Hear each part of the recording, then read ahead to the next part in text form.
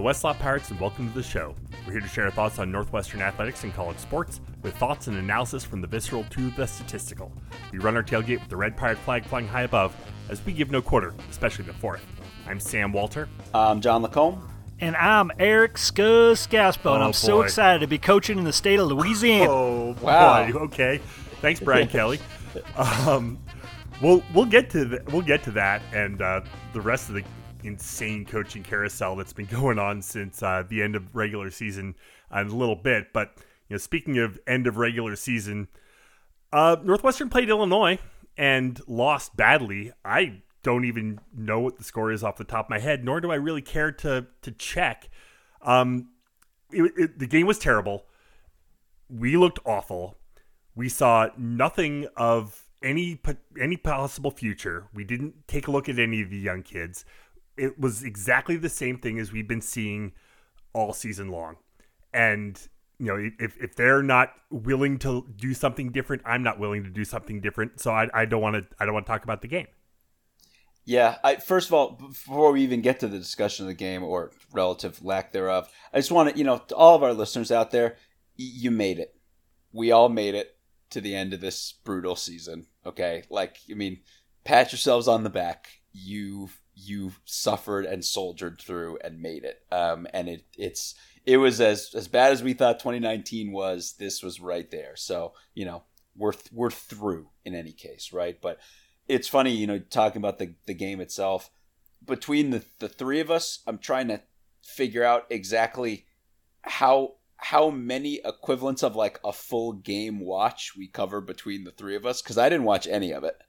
Scuzz, I know you checked out at some point. Yeah, I turned it off. I turned it off at half. I went back for a little bit, but I just started watching other stuff because it was just so horrible, and it became very clear we weren't going to learn anything. And that's I think obviously I feel for the players. I certainly support all the guys on the team, and in no way was this like a dismissal of their effort or anything, but it was very clear that the team had just kind of lost the will to carry on, and I don't particularly blame them. You're not saying they didn't quit. No, it's what. So I was thinking about this too. It's two things, right? It's one, to your point, right? The guys are not quitting out there. But there is a psychological toll to all this. Yeah, and it is going to add up. Football's hard, people, and when you're in that headspace, you start to make mental mistakes, and you make them at a greater pace and a greater velocity. And the second part of it too, and this was of course something that just the drumbeat was beaten into our skulls in 2019, is give the other teams on our schedule some credit. If they see things aren't being changed, it just makes it easier for them to just dial in, right? And by this point in the season, Illinois knew exactly what, the gaping flaws, the things that, the massive problems that were existing, right, et cetera, and knowing how to just exploit those things and take advantage of those things. And you have, these things where you have these cascading problems, right? If you go by the numbers and you look at the last two games, an offensive line that, the sack numbers given up by this offensive line were pretty good. They were just ripped wide open the past two games. It was just devastating. And it's just one of those things where it's things cascade. And when you factor in injuries and then other teams being look, we can see these quarterbacks are going to need all day to sit back there to find something. And this team doesn't have it. And these guys are not going to locate. And they start pinning their ears back, and just Illinois knew what they were getting. And that's the thing. It's funny. I haven't watched any of this game, full disclosure, right? This goes, and we tend to be types that we watch our games and then we sit and rewatch them multiple times and watch the tape. I haven't watched a second of this game. So if you were following on Twitter, I was down in Disney, or specifically that day, Universal Studios. So I'm in Universal Studios with my family. we're taking my daughter to the Wizarding World for the first time, right? She's dressed up like Harry Potter. We're walking around and I'm going, even my mother's there with me. And she's even like, so you're going to try to step aside, find like a bar to watch the game? And I'm like, no. Like this is about my daughter. I'm not going to focus on the game at all. And of course, like flippin' degenerate that I am, I totally have my phone out watching the game cast, right? So I'm walking around Diagon Alley while my daughter's like jumping from place to place, getting a wand, whatever, and just watching it unfold, and it's happening. It happens so quickly, right? In fashion that we've become very accustomed to at various points of this season, but it just was put to bed so fast, right? That quickly it turns to the discussion, and the discussions coming out of this game, the discussions that have continued to simmer over the 4 or 5 days since the game, and the echoes of everything that's come this entire season. And I think if anything, that's where we want to focus more, right? Yeah. Well, I think something that can pretty effectively summarize what we've been talking about for weeks with regard to the depth chart and playing young players and just like the uncertainty and some of the weird choices at quarterback and everything. Like the comment I saw that just perfectly encapsulated it for me described this coaching staff as a staff that is at this stage bereft of ideas.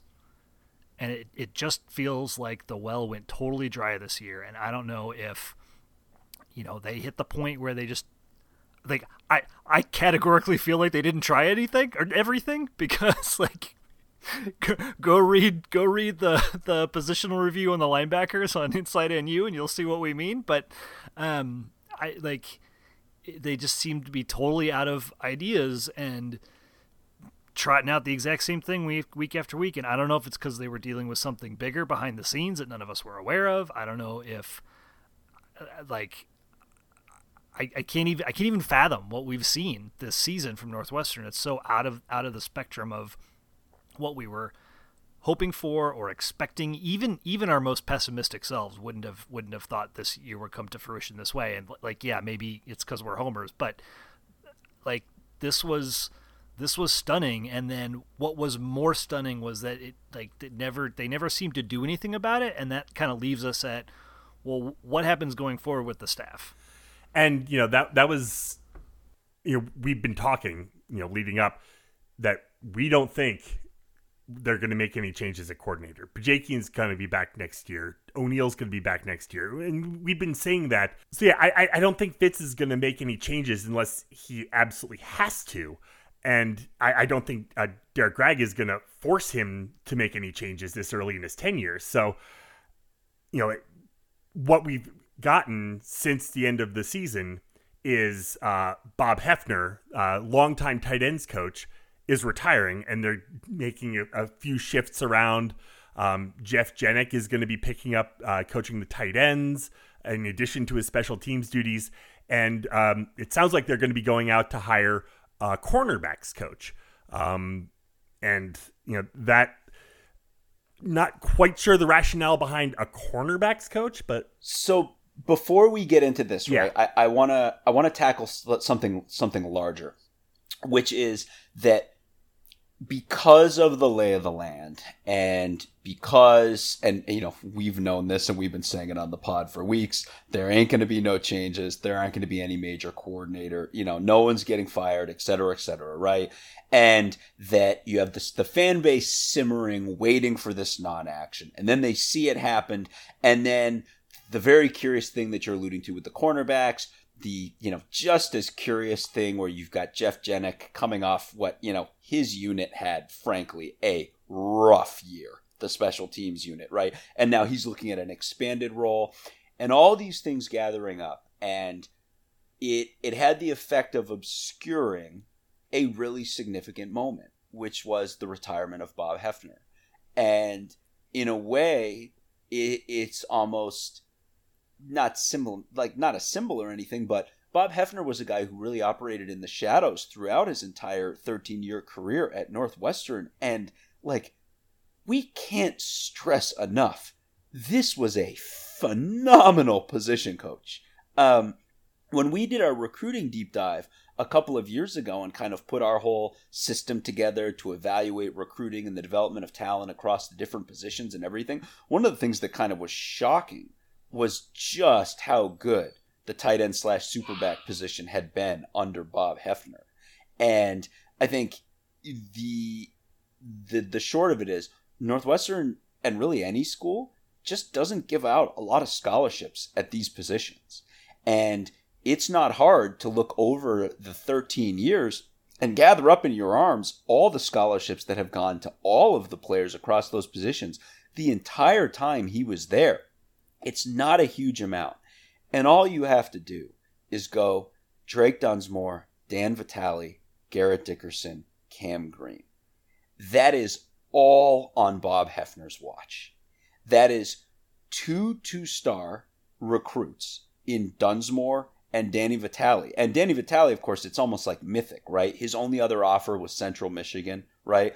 Those are 2 guys who are both developed to NFL talents, okay? Dunsmore was drafted and signed a contract with the Buccaneers. He ultimately didn't stick on in the NFL, but that's a player who goes to the point where he's one of the greatest tight ends ever at Northwestern from a production standpoint. And then Vitale, who goes from being an unknown to like having a 5-year NFL career, right? So you want development of like minor recruiting star talent into NFL level talent. Hefner did that. Then you have Garrett Dickerson. He comes in as a defensive lineman, right? A major recruit, but not a major recruit who was being recruited by most of the nation as a superback. He comes to Northwestern. Hefner develops him into an NFL tight end, right? And then Cam Green, same kind of thing. Won a state championship in Illinois as a wide receiver. And then he comes in and Hefner shifts him to a superback and develops him to a position where he probably goes to the NFL if he doesn't have to medically retire.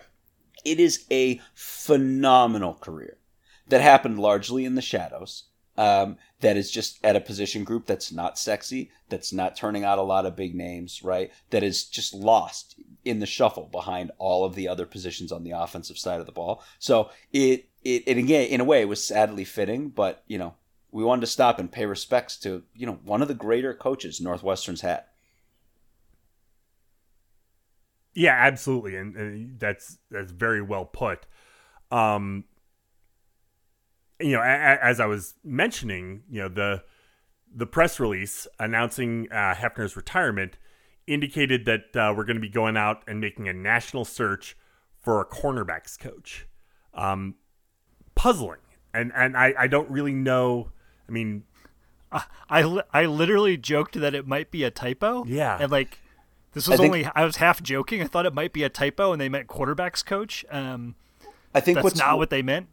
Right. Well, what's so weird about it too is that we have Matt McPherson coaching the secondary, but then Jim O'Neill, think what you will of him as a defensive coordinator, and many have, including us, is generally regarded as a phenomenal secondary coach, like at the pro level, right? And not, if not phenomenal, very capable and well regarded, like as a position coach. So I think, yeah, we're all kind of scratching our heads on this. I guess I would say one of the big things is, I think when this hire is made, it's going to help illuminate what Northwestern's looking for and why Northwestern feels the need to be doing this. Yeah, and I think we've gotten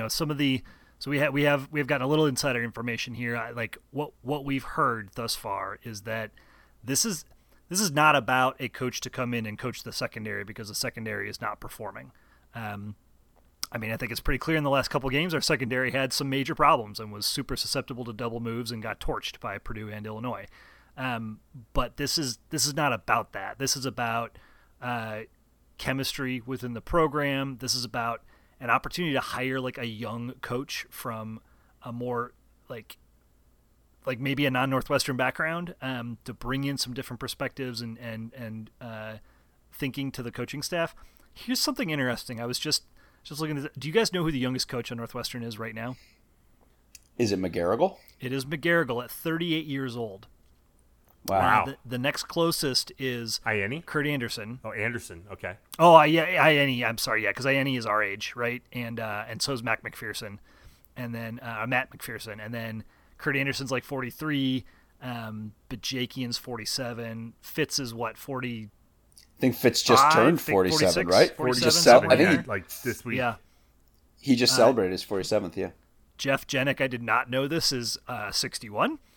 So on the whole, I would posit that this is a pretty old coaching staff, and I think it makes a lot of sense to go get a young coach who, can permanently be close to the players and closer in age and have more relevant experiences, right? Like Fitz's time as a player was a long time ago.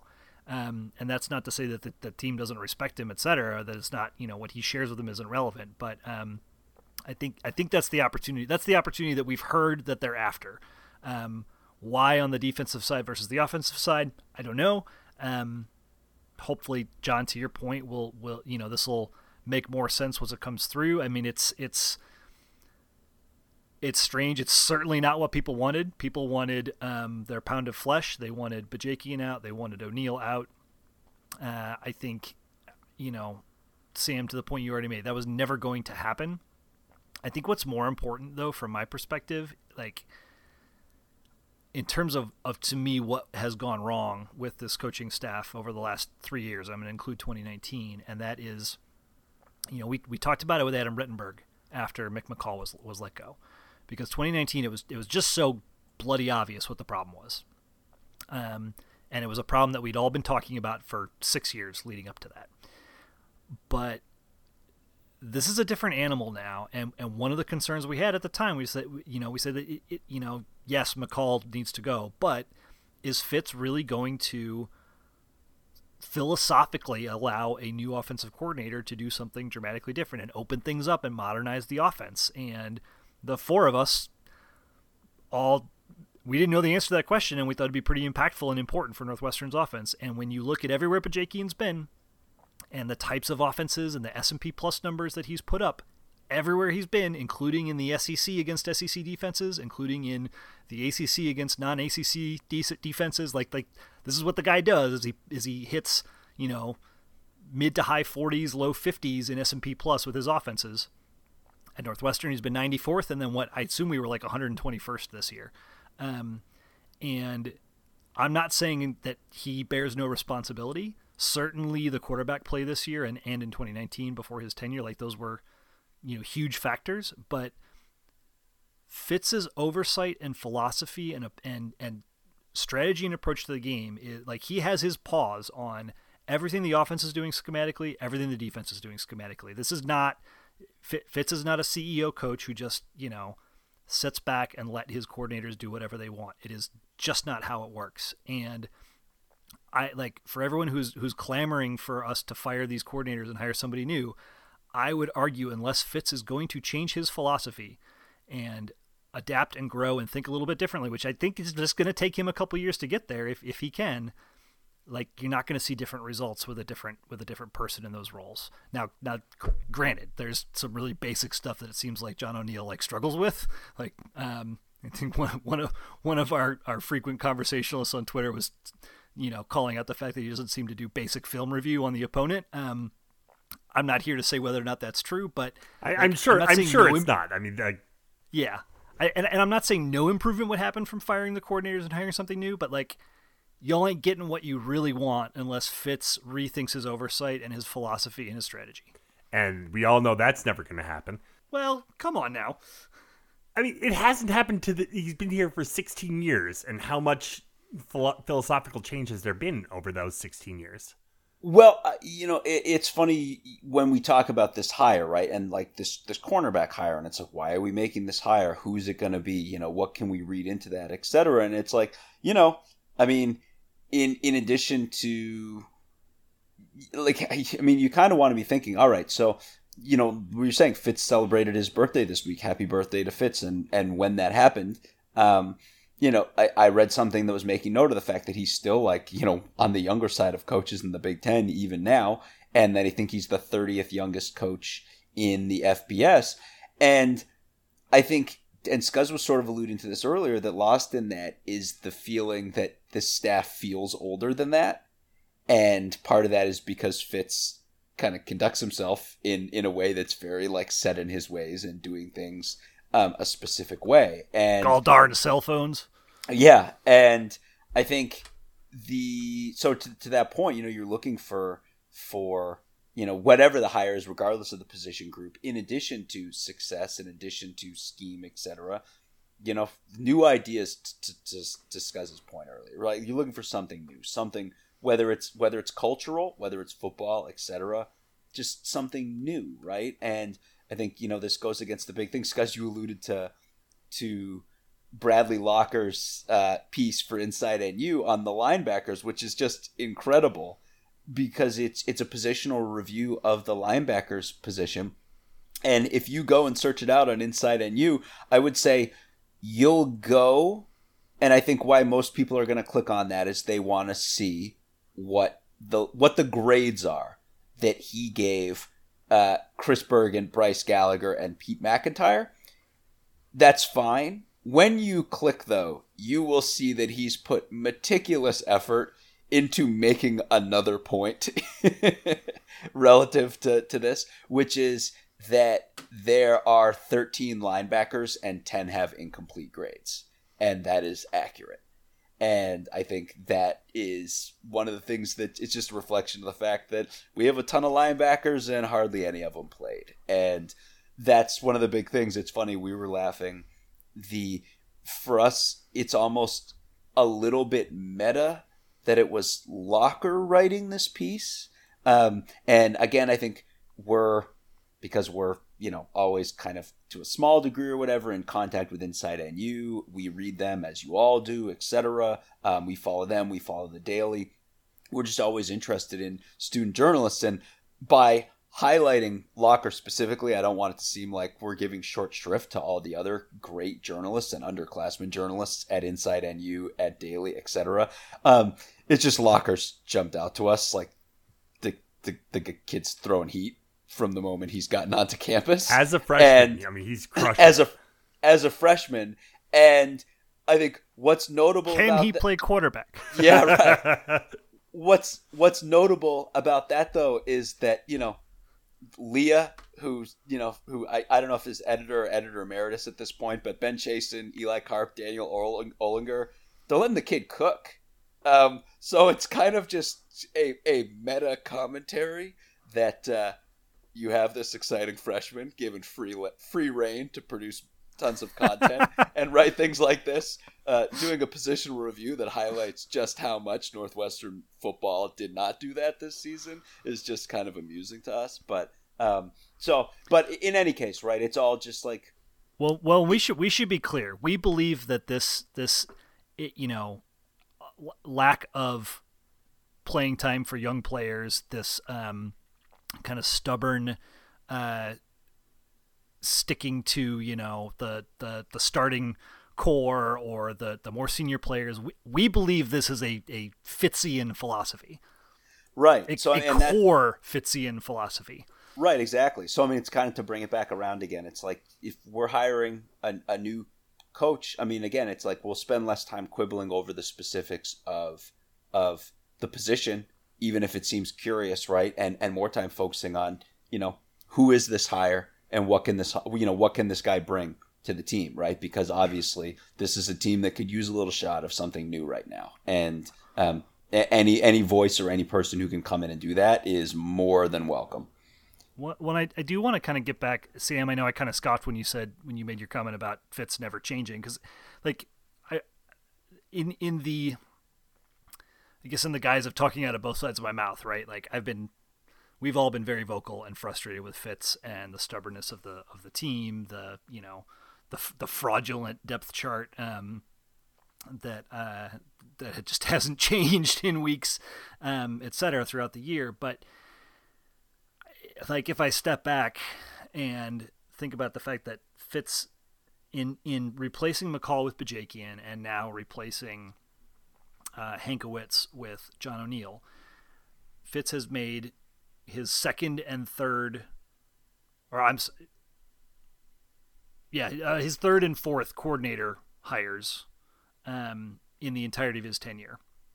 But the first two hires happened in the first 2 years of his tenure. And so I can totally understand the impetus and the feeling from Fitz, like that he doesn't have the rapport or the comfort or the trust or the whatever at this stage to let those guys just do their own thing, and hence why there's this tendency for what we see is Fitz kind of micromanaging those, whether it's the scheme or the personnel or just like the overall philosophy and strategy behind the team, and some of that of course is his job as head coach, right? But I can understand the reflex to want to micromanage that, in that this is the first time since his third year as a head coach that he has brought in new coordinators, and both guys who came from outside the immediate organization, unlike McCall, who was promoted from within. So and I think what's key in this, and we've talked about this theme the last few weeks, is like this is the moment where Fitz needs to grow and adapt as a coach and as a leader and as a head coach of a major FBS football team. Like, and maybe he can't, and maybe he won't, and that is what it is. But I am hopeful that the opportunity to reflect, the opportunity to work with someone like AD Greg, who is a football guy, played football much like Fitz did. I mean, they have a lot in common, right? And Greg has a lot of experience in a lot of different places to draw on. I mean, this, when you talk about a diversity of opinions and thoughts, that this is why it's so important to bring in people with new viewpoints that can help diversify the thinking of the staff. And I'm hopeful that Fitz can learn and grow at this phase, and maybe he can't, and that this is just what we're going to see from Northwestern over the coming years, that when the senior talent on the team is really good and strong, the team is good, and when it's not, they're not, and that might just be the reality. But I don't think that has to be baked in stone yet. No, yeah, and of course, inevitably, we're all still, we're at the end of this horrible season. We're bummed out and everything. Like, we tend to want to shade optimistic, and we tend to want to believe that these things are going to happen over time, right? At this particular moment, we're all pretty beaten down. Yeah. It's been a rough ride. We thank you all for listening and coming through with us. But I guess before we tie a bow on football for the present, though, we should probably at least go through the transfer. Yeah, I was just, the Stargate hath opened up. just about to go there. The transfer portal is open. I mean, it has always been open. We've had 5 or 6 guys announced that they're transferring. Jason Whitaker, former corner, now tight end, is grad transferring. Former quarterback. Yeah, that's quarter. Yeah. Yes, quarterback. See, this is the thing when cornerback. Starts wondering about cornerback versus quarterback typos, it starts to mess with everyone's brain. What if you say it with a southern accent? Does it sound the same? You don't want to hear my southern accent. It's not good. Kind of like Brian Kelly. In any case, so Whitaker is in the portal. Who else? There's Wyatt Blake. He's entered the portal. Tara Edwards. Jalen Rivers, Payne Bear. Payne Bear, and then Garnet Hollis. And so for me, the big one, so we texted about this, and I think before the season even ended, I was saying to you guys, I want to see, basically not so much if Rivers enters the portal, but when Rivers enters the portal. This is someone who was on the 2 deep the entire year and played, by my count, 1 play of defensive football, and was right at the head of the list of the guys we really wanted to see get more reps and just never got them. And, again, he's grad transferring out. I'm not trying to say that I know what his thinking is or et cetera, but I've just, from where I was sitting, I was like, I'm just waiting for him to transfer out. And that was, so, it was a big loss in terms of depth, a big bummer in terms of he was a really rangy player who I really wish we would have had the chance to see more of and see what he could do in terms of ball hawking and working from sideline to sideline, and we never got to see it. And that was, very frustrating. In terms of Hollis, it's really rough in terms of he was basically in stone as our number 4 cornerback last year. And the top 3 played a lot. And that's one of the things that we were relatively blessed with was health with the top 3 guys. Now, obviously, there were some performance issues and there was a juggling of the number 2 cornerback back and forth. And then all the discussions we're not going to relitigate here about, star package versus 4-3 and all that whole thing. But Hollis was the number 4 guy and he's gone now. So, I mean, to me, it's like... Well, let me stop you. I mean, Malik Washington entered the portal last year. He's in the portal. He's in the portal. Right. That's... They make a great point. You make a great point. You're right.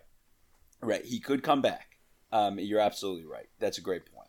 But he also might be looking at, if Mitchell Hampton and Hurd are all back, then he's right. number 4. He's still 4th fiddle, right?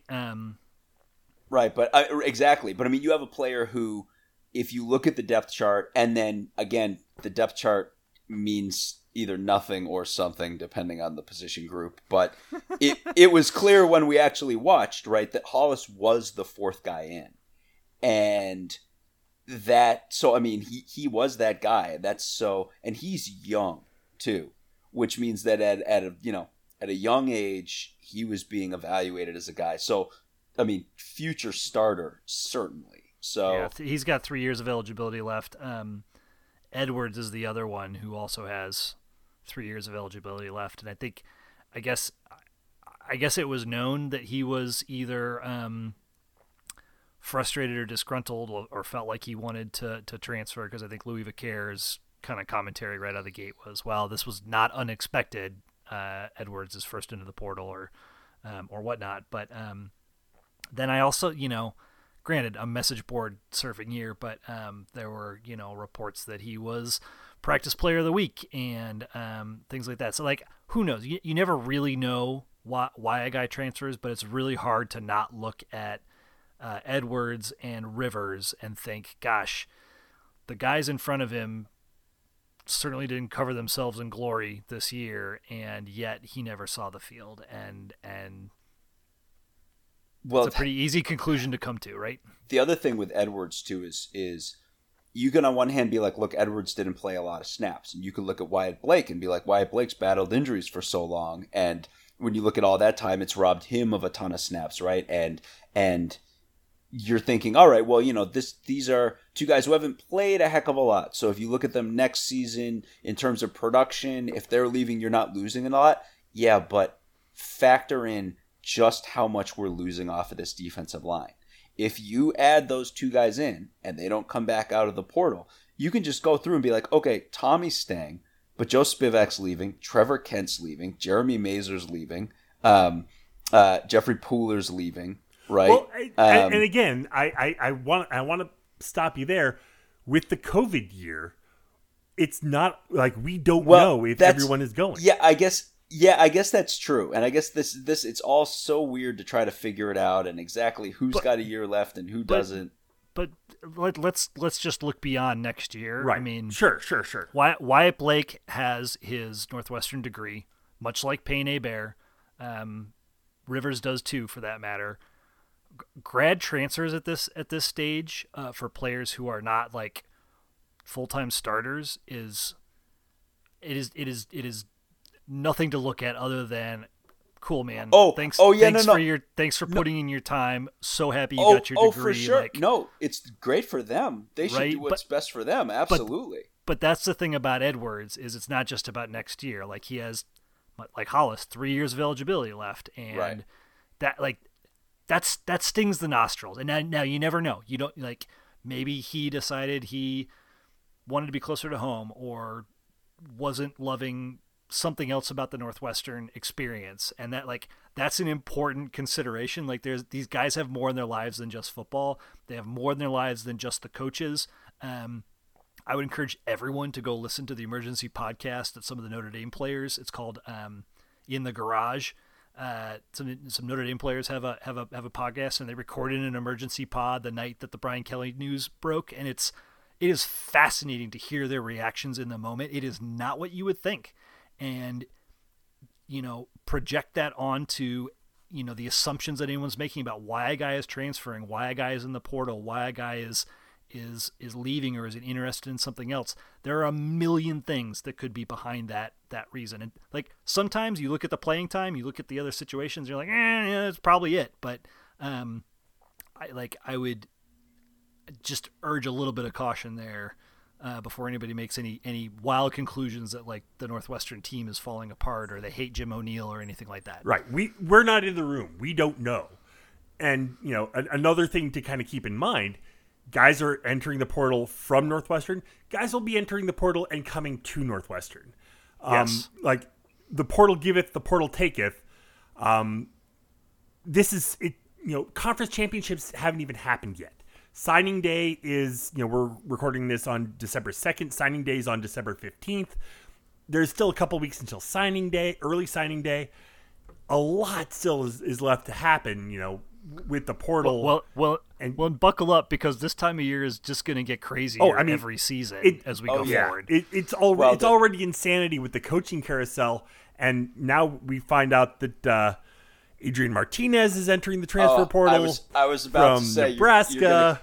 You were gonna Candyman me. I was gonna say we don't say his name. It's like Voldemort.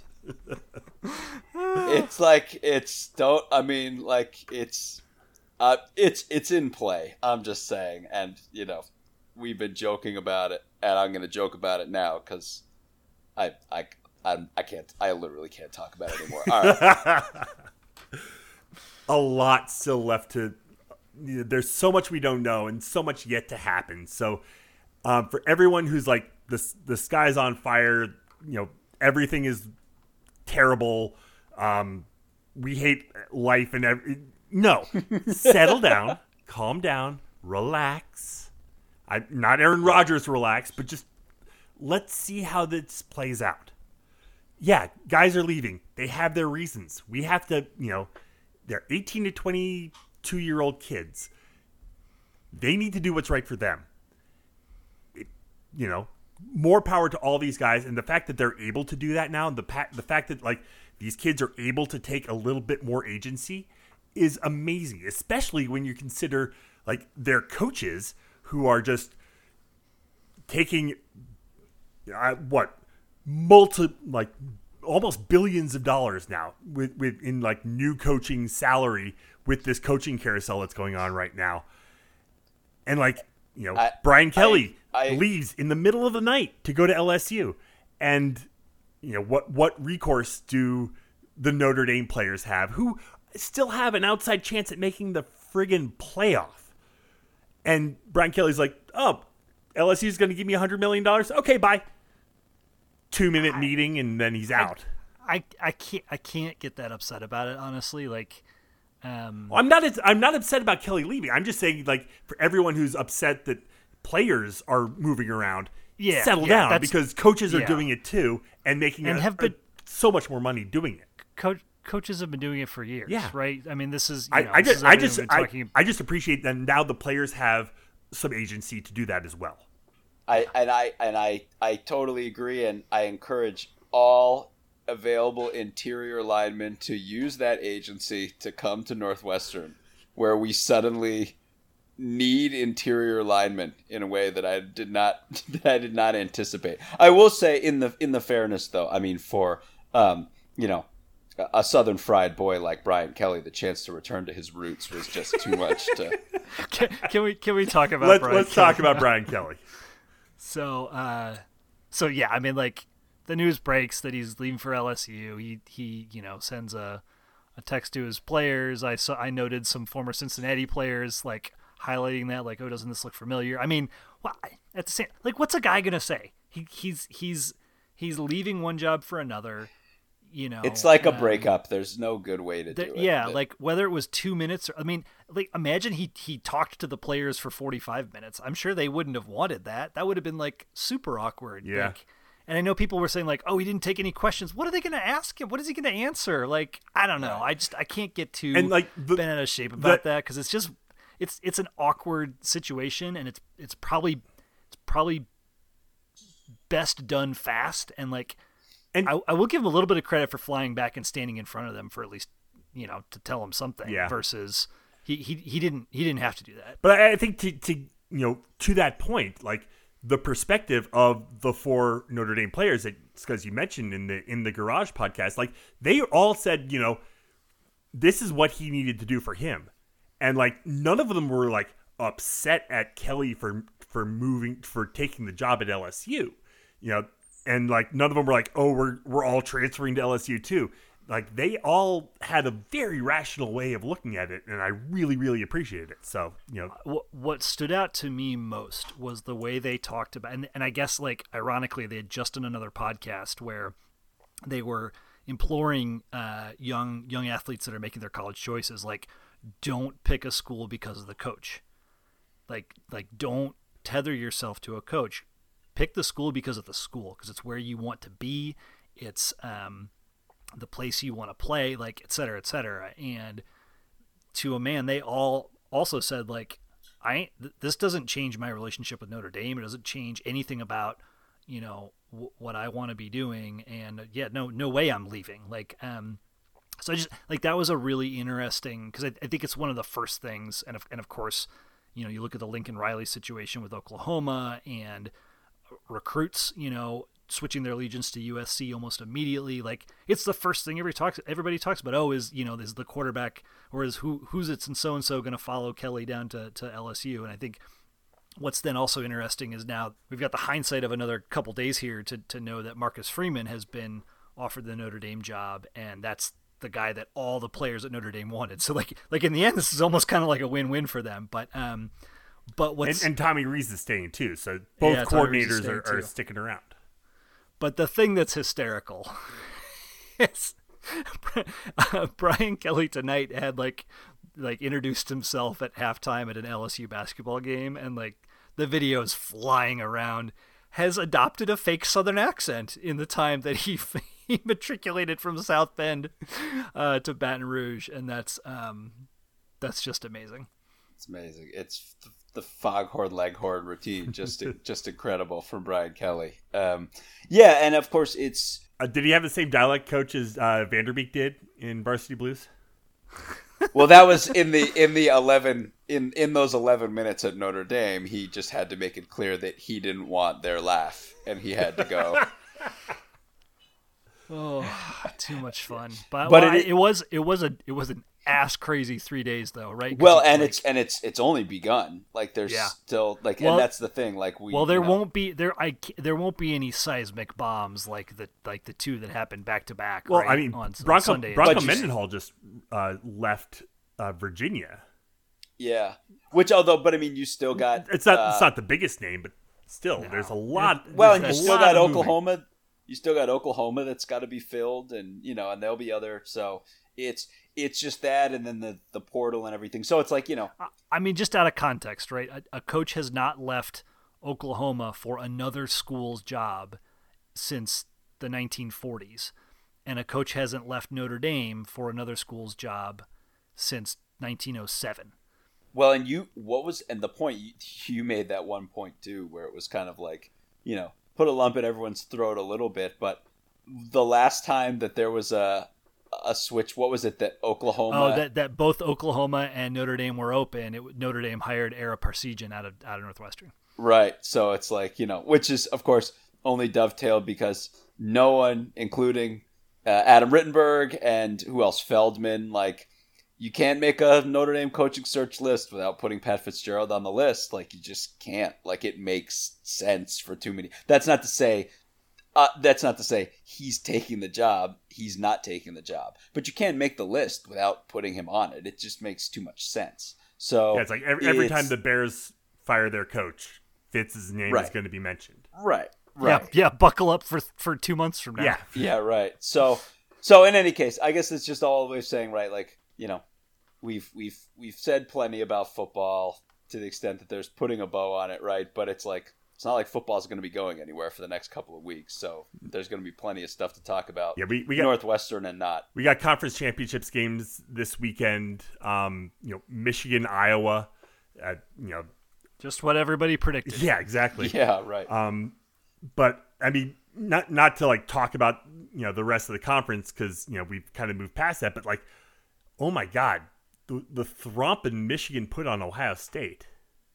Just to tie back to something we were talking about earlier, one of the things that stood out to me watching that game was they talked a lot about how Harbaugh has really shifted his staff over the last 2 years to be much younger, much newer thinking, and like could something like that work here? I mean, that's the most conservative, like stubborn football coach in America, right? I mean, can the second most stubborn football coach in America, or at least in the Big Ten, like follow suit? I don't know. Just throwing that out there. Yeah, time will tell. But it was a heck of a win for them, and got that off their backs and everything. And now Iowa will determine whether there are 1 or 0 Big Ten teams in the playoff this year. It's almost certainly Michigan or bust. Yeah, and we haven't really talked about the playoff and kind of where things sit, and it's going to be real interesting to watch the games this weekend, and see Sunday. That's when the playoff is announced. That's when all the bowl games are. Did you guys catch this that happened tonight? Like they just created a new bowl game so that yes, out of thin air. Like there's going to be a new bowl game in Texas, just so all of the eligible teams could be playing in the bowl game. We have to schedule all of our non-conference stuff like 8 years in advance, but we can invent bowl games on the spot, I just want to tell you, I mean, like, there remain plenty of random Chicago suburban towns ready to sponsor a bowl game, I'm sure. It was Elk Grove Village, they ended their sponsorship, didn't they? Yeah, let's go, Des Plaines. Step up, get yourself a bowl game, Mount Prospect, get your name out there. Let's go Mount Prospect. Get in line behind Gurnee. Yeah, right. So yeah.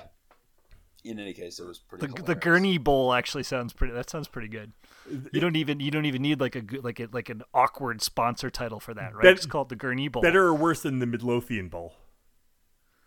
Better. All right. Better. Play it at Six Flags. Oh, hell yeah. Build a stadium in Six Flags. Do it. There you go. So yeah, I mean, next week we'll talk about the playoff. We'll talk about the bowls. We've got our bowl previews that we do every year coming up. We'll have our Westlaw Pirates Bowl challenge up on ESPN, which reminds me I need to get that going for this year. But basketball is really kind of getting into the swing of things. Men's basketball starts conference play in the next couple of days with a trip to Maryland. The women playing, they were still playing as we started recording tonight, finishing off a nice little comeback over Clemson, beating Clemson 72-61 to kind of get off the schneid a little bit. Had lost a couple games over the last few, so to kind of come back and and they were down to Clemson too at halftime, but Veronica Burton goes for 32 points, 8 of 13 shooting. Really kind of leading the way for the women in this win over Clemson tonight.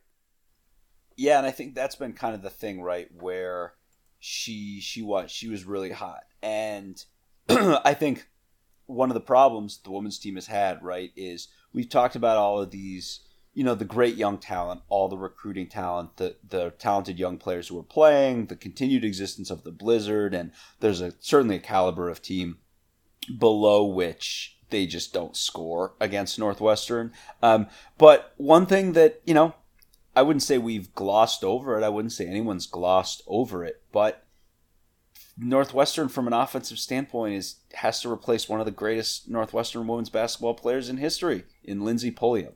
And a player, just an unconscious gunner who, on any given night, I think one of the horrible ironies of the last game of her career in the women's tournament last year was that she just went so cold when this was a player who through her corner jumper alone could just put the team on her back offensively, right? And that's production that Northwestern's got to find a way to replace, right? And there have been times where just a bunch of shooters have gone cold at the same time, and that's what kind of bit them in a couple of the past couple of games. And it can't always be Burton. I think kind of the way that Burton stepped up as that major number 2 asset next to Pulliam, I think Northwestern's looking for that single play, right, to emerge as just a real gunner to take the place, to be like, I will shoulder this load. And when they can find that, I think that'll be the missing piece. Well, she's not the gunner that shoulders the load, but a critical component of this team. Last year, the year before, into this year, has been Sydney Wood, and Sydney Wood has been injured, I assume, or at least hasn't played since the DePaul game, and she had shorter minutes in the DePaul game than she usually has, and that's a missing piece. And you know, a really tenured leader on the team as well, somebody whose defense is second only to Burton herself. So that's a big piece that they've been battling, as they've dropped, they dropped the Pitt game and the Texas A&M game in the Paradise Jam. Not having Sydney Wood for that entire tournament was a real bummer, and hopefully she's on the mend and we'll be able to see her back. But again, she didn't play tonight against Clemson. So that's a big missing piece. But yeah, to your point, John, like the big shooters right now on the team are freshmen. Walsh, Brown, Daly, and that's just going to take time for those players to find the consistency to be able to do it night to night. Yeah, and the men, they took third place in the Roman Legends Classic in New Jersey. After dropping a game to Providence, they really just put the smackdown on Georgia. And then game against Wake Forest in the Big Ten ACC Challenge, tight game the entire way. Goes to overtime. Cats have an opportunity late to try to tie it up to send it to double overtime, but Bowie got a little bit ahead of himself. Was trying to move a little too quickly, fumbled the inbounds pass. Wake picks it up, gets a couple free throws to kind of seal the deal. But, the men have been playing decent ball. Every time I get out, they pull me back in. This team has been more interesting to watch and has been more fun to watch and has been more, intriguing to watch than I feel like at any point last year. Yeah. And I like the evidence for that. Now, granted, the way the Wake game ended was classic, Northwestern of the last couple of years. But in regulation, the last 3 possessions, Northwestern, especially the last 2 possessions, Northwestern manufactured legitimate shots at the rim to go up.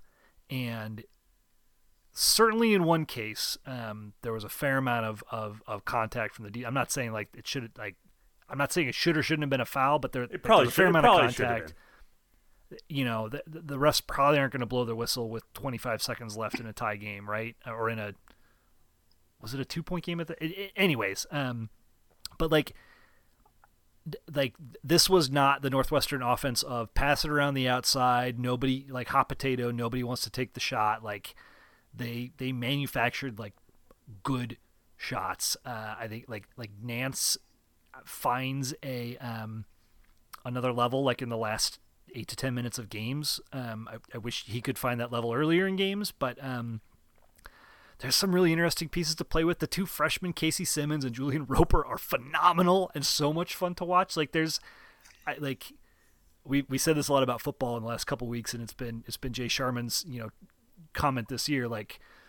You can be bad and you can be boring, but don't be both. And this men's basketball team might be bad, but they're not going to be boring. That's the thing, right? Is you're absolutely right. They are fun to watch. There's a lot of young, kind of exciting guard play on this team that was kind of something that was kind of sorely lacking at times last season, at least in terms of the amount of guards playing at any particular time and the rotation, etc. And that has been good. And at the same time, you kind of feel the weight of the 4 seasons that have come before this season and a lot of the things that we've seen, right? Where, like Scott said, effort and playing hard, and these guys, I mean, like busting their ass, that was true all of last season.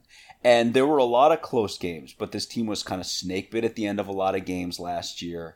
There were other games where like the wheels kind of totally fell off.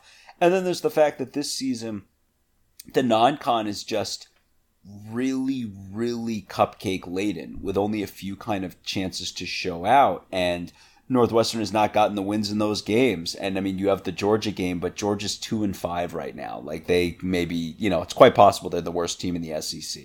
So it's really rough. And then they just knocked off Memphis though. Oh, did they? Well, there you go. Well, they knocked off number 18 Memphis like last night. Oh, well, there you go. That helps. Good. Well, that's good. Good to know. Again, they're still what, 3-5, but whatever. Good. We need a little luster. We need a little bit of luster. But in the case of Wake, right? Like they're clearly, and you brought this up, that there's a ton of moving parts with Wake, a lot of transfers, etc. But Wake won 3 games last year, and granted, I don't think the ACT really played much of a non-con. So, but this year, if you look at their schedule, it's a lot like Northwestern's schedule with a lot of similar profile, where they've played a lot of cupcakes and won. Then they played LSU and got their hat handed to them, and they won a close game against Northwestern. So I think what we're all still sitting here saying is, all right, so what does any of what we've seen so far bear when we get into the Big Ten? And we're about to find out, right? Because Maryland, I think, as of right now, is looking kind of like a team who might be mid to bottom half Big Ten, which is right where they were last year.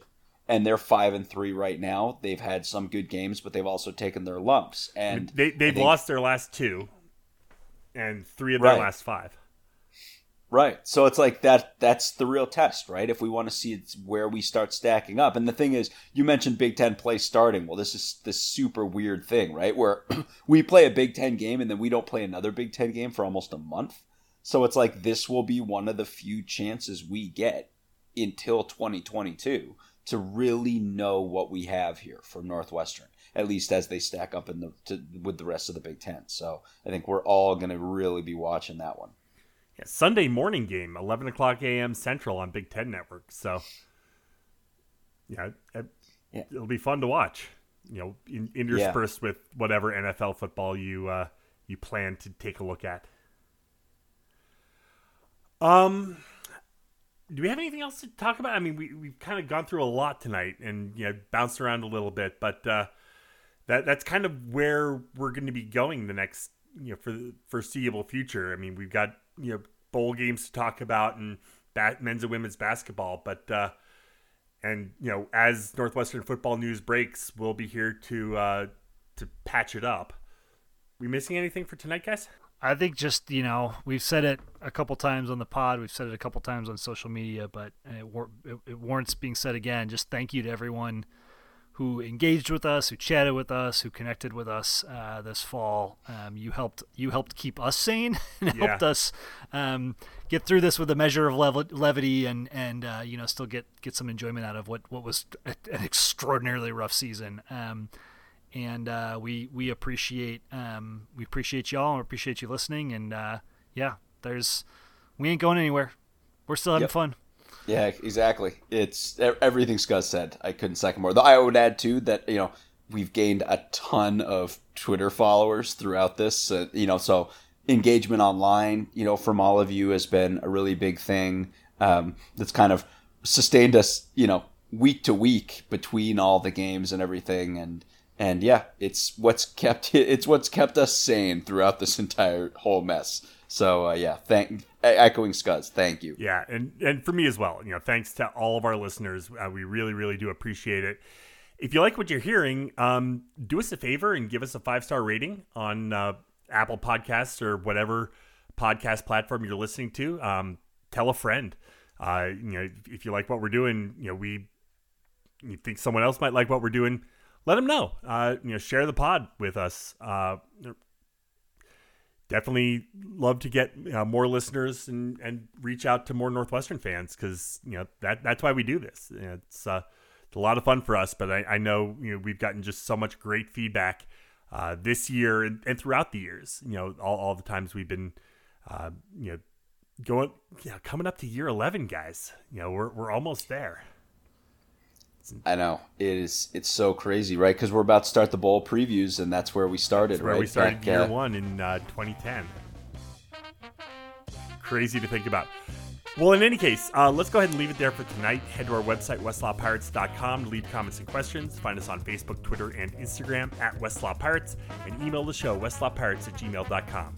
Tune in next time as we give our visceral and statistical views on Northwestern athletics. Look for us in the west lot of Ryan Field flying the red pirate flag, because we give no quarter, especially the fourth. For John Lacombe and Eric Skasbo, I'm Sam Walter. Thanks so much for listening. We'll see you next time.